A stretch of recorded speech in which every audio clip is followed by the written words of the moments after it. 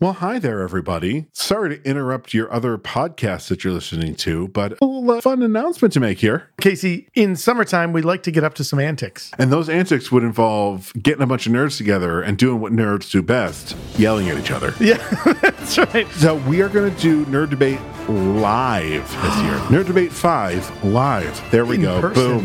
That is the subtitle. We just came up with it. We will be doing this at The amazing Bullfinch Brew Pub here in Syracuse, New York. So find all the information that you need at our social media or at nightshiftradio.com. We've drank Bullfinch's beer before. Dave, the brewmaster at Bullfinch, makes amazing beers. Check out the amazing stuff that's happening in Bullfinch. You can go to bullfinchbrewpub.com. Come join us on Saturday, July the 29th at 7:30. And be sure to be ready to listen to a bunch of nerds argue with each other. Yeah. All right, we're going to leave your podcast now. Goodbye.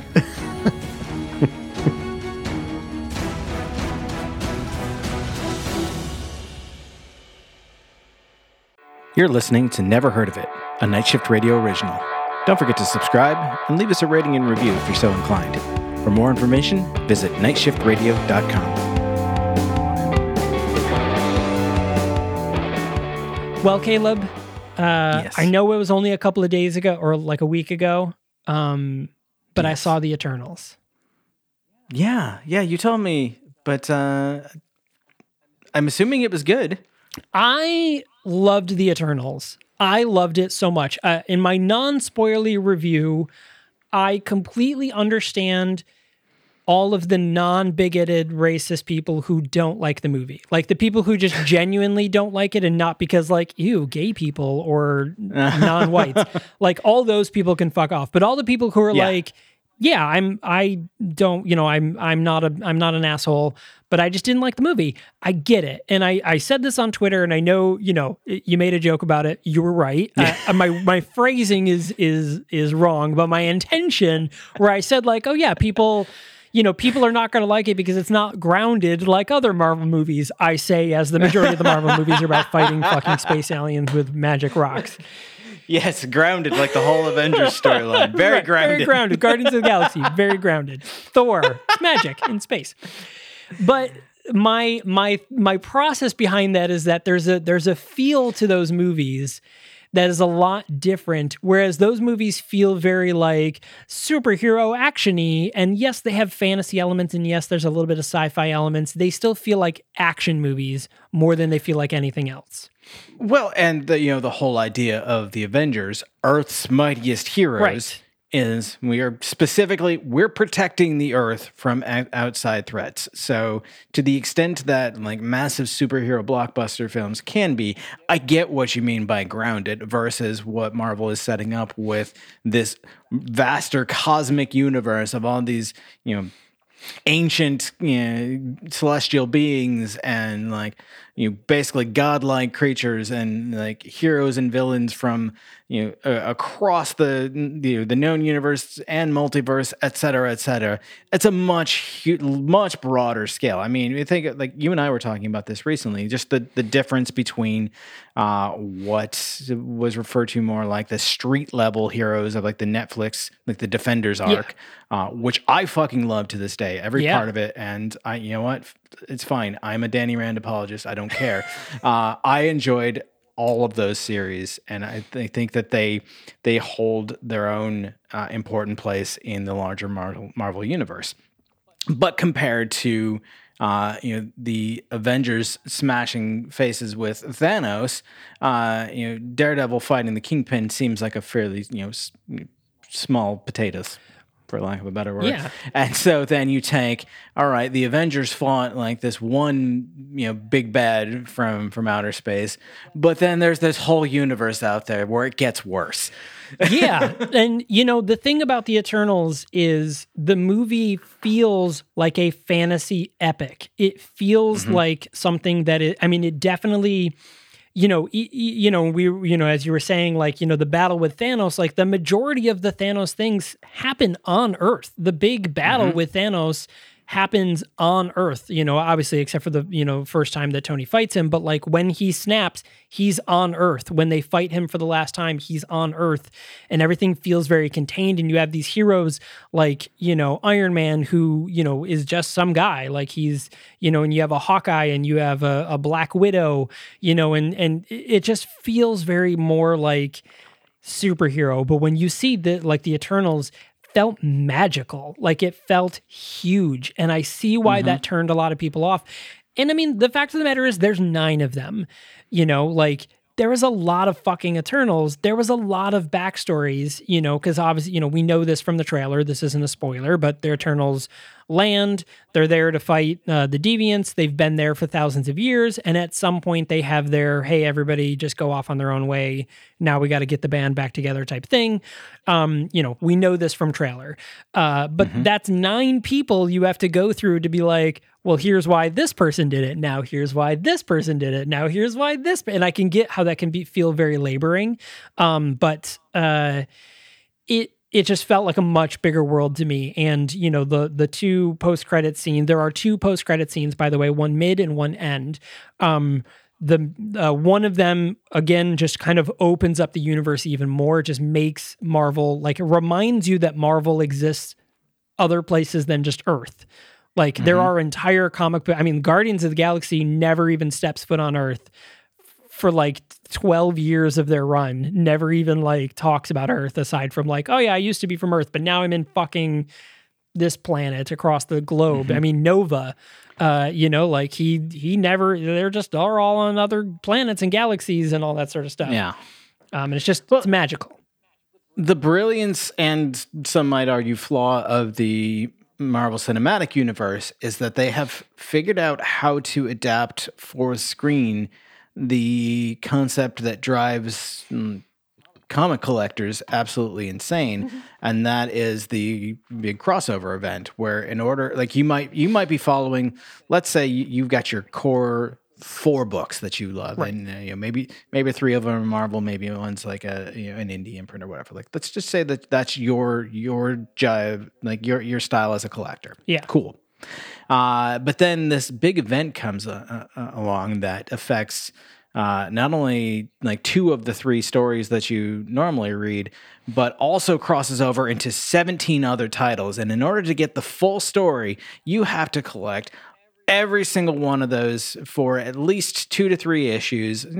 Some might be a one-off, but for the bigger titles, so like your Avengers, your Iron Man, your Captain America, et cetera, like those titles are going to have multiple issues that are part of this massive crossover. Think like, in DC, the Blackest Night and like the, Infinite Crisis, stuff like that. With Marvel, it had Civil War 2. Civil War is what caused me to have to do that. I was an X-Men reader, and then Civil War happened, and I was like, fuck, and I had to go pick up Captain America, and I had to go I was already reading Spider-Man, but not that run of Spider-Man. I had to go pick up Spider-Man, and I'm like, Jesus Christ. Exactly. Yeah. And sometimes you find like, oh, like whoever's writing this current run of this book I actually really like, and I'm gonna pick it up and continue following it. And then like suddenly your box of 3 pulls every week is now 7. Right. True story. That shit happened to me quite a bit when I was collecting, and it was maddening because like I had my regular titles that I would pick up and I would enjoy, and then like, okay, so I have to get what, who that. Right. You just made, that's not a, like, no, that's not a real book. Civil War made me want to read about Cannonball. And who the fuck cares about Cannonball? But he was the one who started Civil War. And I had to go fucking read about Cannonball. It'll be a character that's been like, had a low numbers, but mildly successful run for like 48 years, but you've never fucking picked up a book. But anyway, the MCU has figured out how to do that for the screen, because who the fuck knew or cared about the Guardians of the Galaxy outside of like really like diehard fans until the movie was announced and the casting was announced. I didn't know the Defenders were a thing until they did it on Netflix. I knew, Heroes for Hire. Yeah, I knew Iron Fist, I knew Daredevil, and I knew of Luke Cage, and I only knew of Jessica Jones, but I didn't know Jessica Jones. Fun fact from, it was several years ago now, but there was a kind of a reboot of the Jessica Jones comic, probably right around the same time as the Netflix series were starting to gain some traction. One of the best books that Marvel has done in the modern era, in my opinion, and that's, admittedly, I will hedge that in. I have not picked up a comic book in a few years at this point, so much better things could have come out, Sure. but there was this really strong run for a while with Jessica Jones. Had an amazing book. The Hawkeye reboot with Kate Bishop was amazing. Mockingbird, who gets really just I see Diva back there. Oh, cute. Really not doesn't get the treatment that she deserves in Agents of S.H.I.E.L.D. Great character. Yeah. There was a bunch of these books that were really highlighting some of the phenomenal writing Marvel was doing on their really cool female characters that I think were some of the best that had come out of the company in a long time. And of course now we're starting to see that on the screen too. But yeah, all of that to say, Marvel has mastered this idea, and so DC has done it in the comics as well, but hasn't quite grasped how to do it on the screen, of getting people to say okay, I know you know Iron Man, and I know you know Captain America, and you probably know of the Avengers. So we're going to get a bunch of these characters together. We're going to introduce you to them all. We're going to now they're all together. Now you want to see that, right? Yep. Oh, but their story overlaps with these other weirdos that are out in space. That now you're gonna want to watch this because what happens next? Oh, see, it's directly related to. Oh, here's the big bad fight with the space guy, and oh, it's amazing. And now we're just going to keep going because now you may not care about all of these stories. You may not even like all these stories, but you're hooked now. Right. And you're going to read. Yeah. You are I am super frozen. Right, I saw that my camera just turned off for some reason. I'm not unsure why, but it did. But anyways, so so pretty much... So that's the thing with Eternals, is it totally did that. It introduces an entire group of characters that you've probably never heard of unless you're a diehard comic fan. You probably would have never known of the Eternals or thought about them or ever even considered seeing them. But the end of the movie, very much it feels like the Nick Fury, I want to talk to you about the Avengers Initiative. That's what the end of the Eternals feels like. And you're like, oh, I see. I see where you're going with this. And there you get your sort of breadcrumbs of gotcha. I understand where you're going right now. But it was just absolutely amazing. And I, now you had watched the original Walking Dead or watched Walking Dead for a while. Lauren Ridloff, who it was the deaf character in Walking Dead. She plays Makari, the speedster, in the Eternals. And Makari, and then the other one, who is Kumail Nanjiani, who is Kingo, were my two favorite characters in all of Eternals. But we're going to transition really quick. The one thing that I love that Marvel is doing is they're kind of living and they're doing it really well in a lot of different worlds. So outside of just this, the Guardians of the Galaxy video game just launched, and apparently it is just a blast. It's pretty much like playing through a Guardians of the Galaxy story. Now, it is something to point out that this is, although the characters of the Guardians of the Galaxy are all the same that you know from the movie, it is not the movie characters. This is a separate non-film related story, as though the movies, this is more like in its own world thing. And, the Avengers, Marvel's Avengers is a video game that's out. Not as great, I hear, but I heard it's kind of fun. But you can be Miss Marvel in that. Spider-Man's about to come. You can upgrade your costumes and stuff like that. Very, very cool. And I love that they're doing that. I think that's really cool that these things are kind of living in all these different worlds. And I'm seeing it more now with video games transitioning over to film and anime and stuff like that. So recently we had the Witcher series. So the Witcher went from a book to a video game, and now it was a series, and then there also was an animated series movie. Was that a movie or was that a series? I think it was a movie. It was a movie. I watched it. Did I watch it? Yeah, the I wolf wanted to watch one. it. Yeah, we I did watch because we it. talked about how it was like squishing of Yes. heads and stuff like that, and there's kids. Yes. Yeah, and I love that they're doing that sort of thing. You know, there's a lot of talks. A game that Caleb and I enjoy, Destiny. There's a lot of talks. Bungie has opened up an entire entertainment division to talk about how they bring Destiny outside of just video games, whether that's a movie or a series or something like that.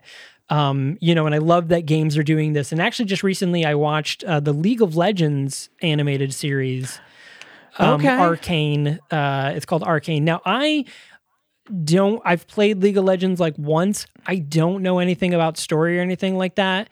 And the first episode, I was kind of like, meh.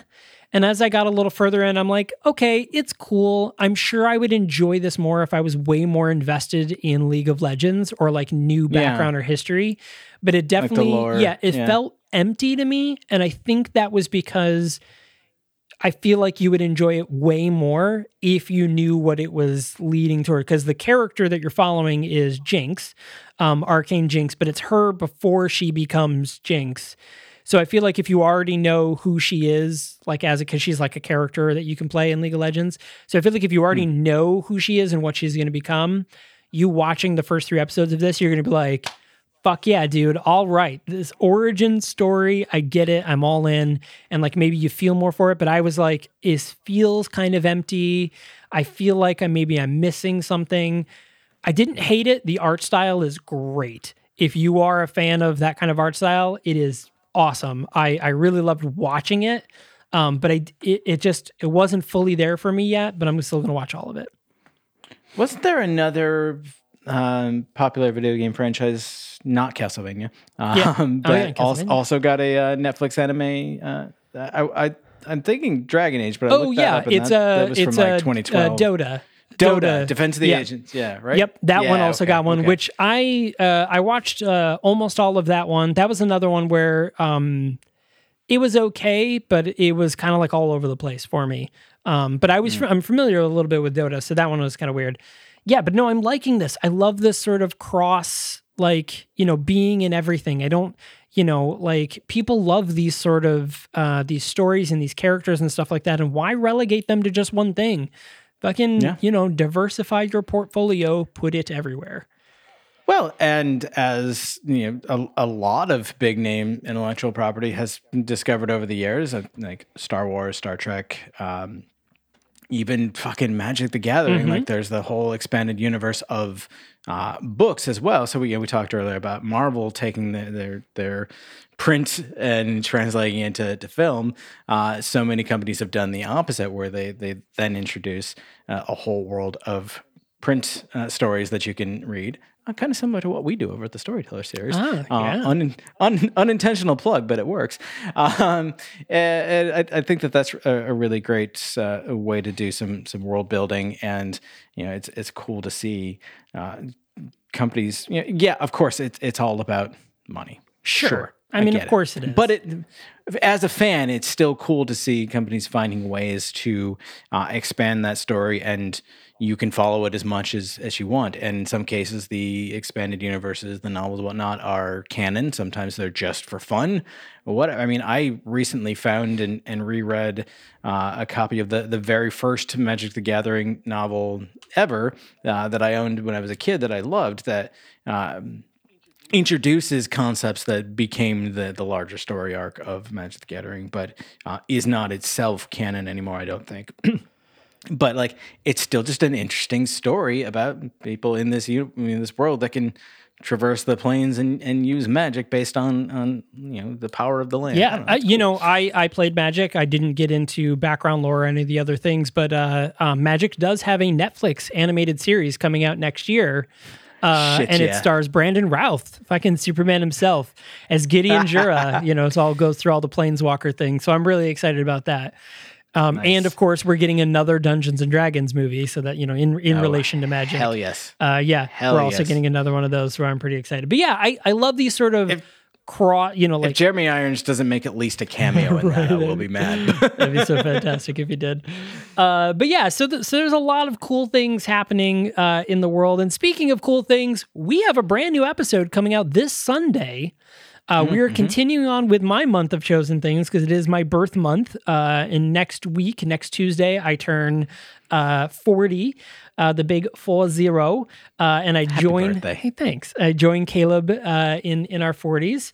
And then now we can yell, "Get off our lawn," and it won't be weird. Even though neither of us have lawns. Yeah, I mean, it'd be a little weird because we don't have lawns. Get off my lawn. It's a street, you asshole. Sorry. This is a public park. So we're continuing with the movie Hero, the Jet Li starring movie Hero, which also stars Tony Leung, who most recently was in the movie Shang-Chi, which has already been out. Comes out tomorrow, 12, 13, 14, 15, 16. Tomorrow, you can watch Shang-Chi on Disney+. That is not a plug. Disney+ does not sponsor us, but they could. They could. They could totally sponsor us. That's fine with that. But yeah, so check it out. It is currently streaming on HBO Max. So definitely check that out. If you are the type of person that watches movies before we review them, that is where you can do that. So, if you've stumbled across us right now and you have not subscribed or hit follow yet, make sure to do so you can be notified on Sunday when this brand new episode drops. Thank you so much, everyone, for listening, and we will see you on Sunday. Yeah, we sure will.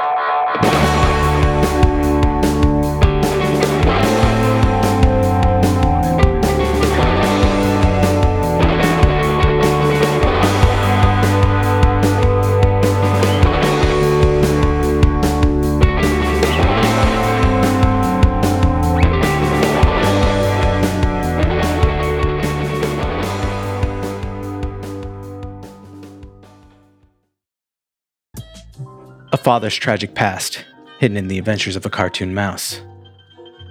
A cautionary tale on the dangers of temporal tourism. A woman searching for answers after the death of an old friend.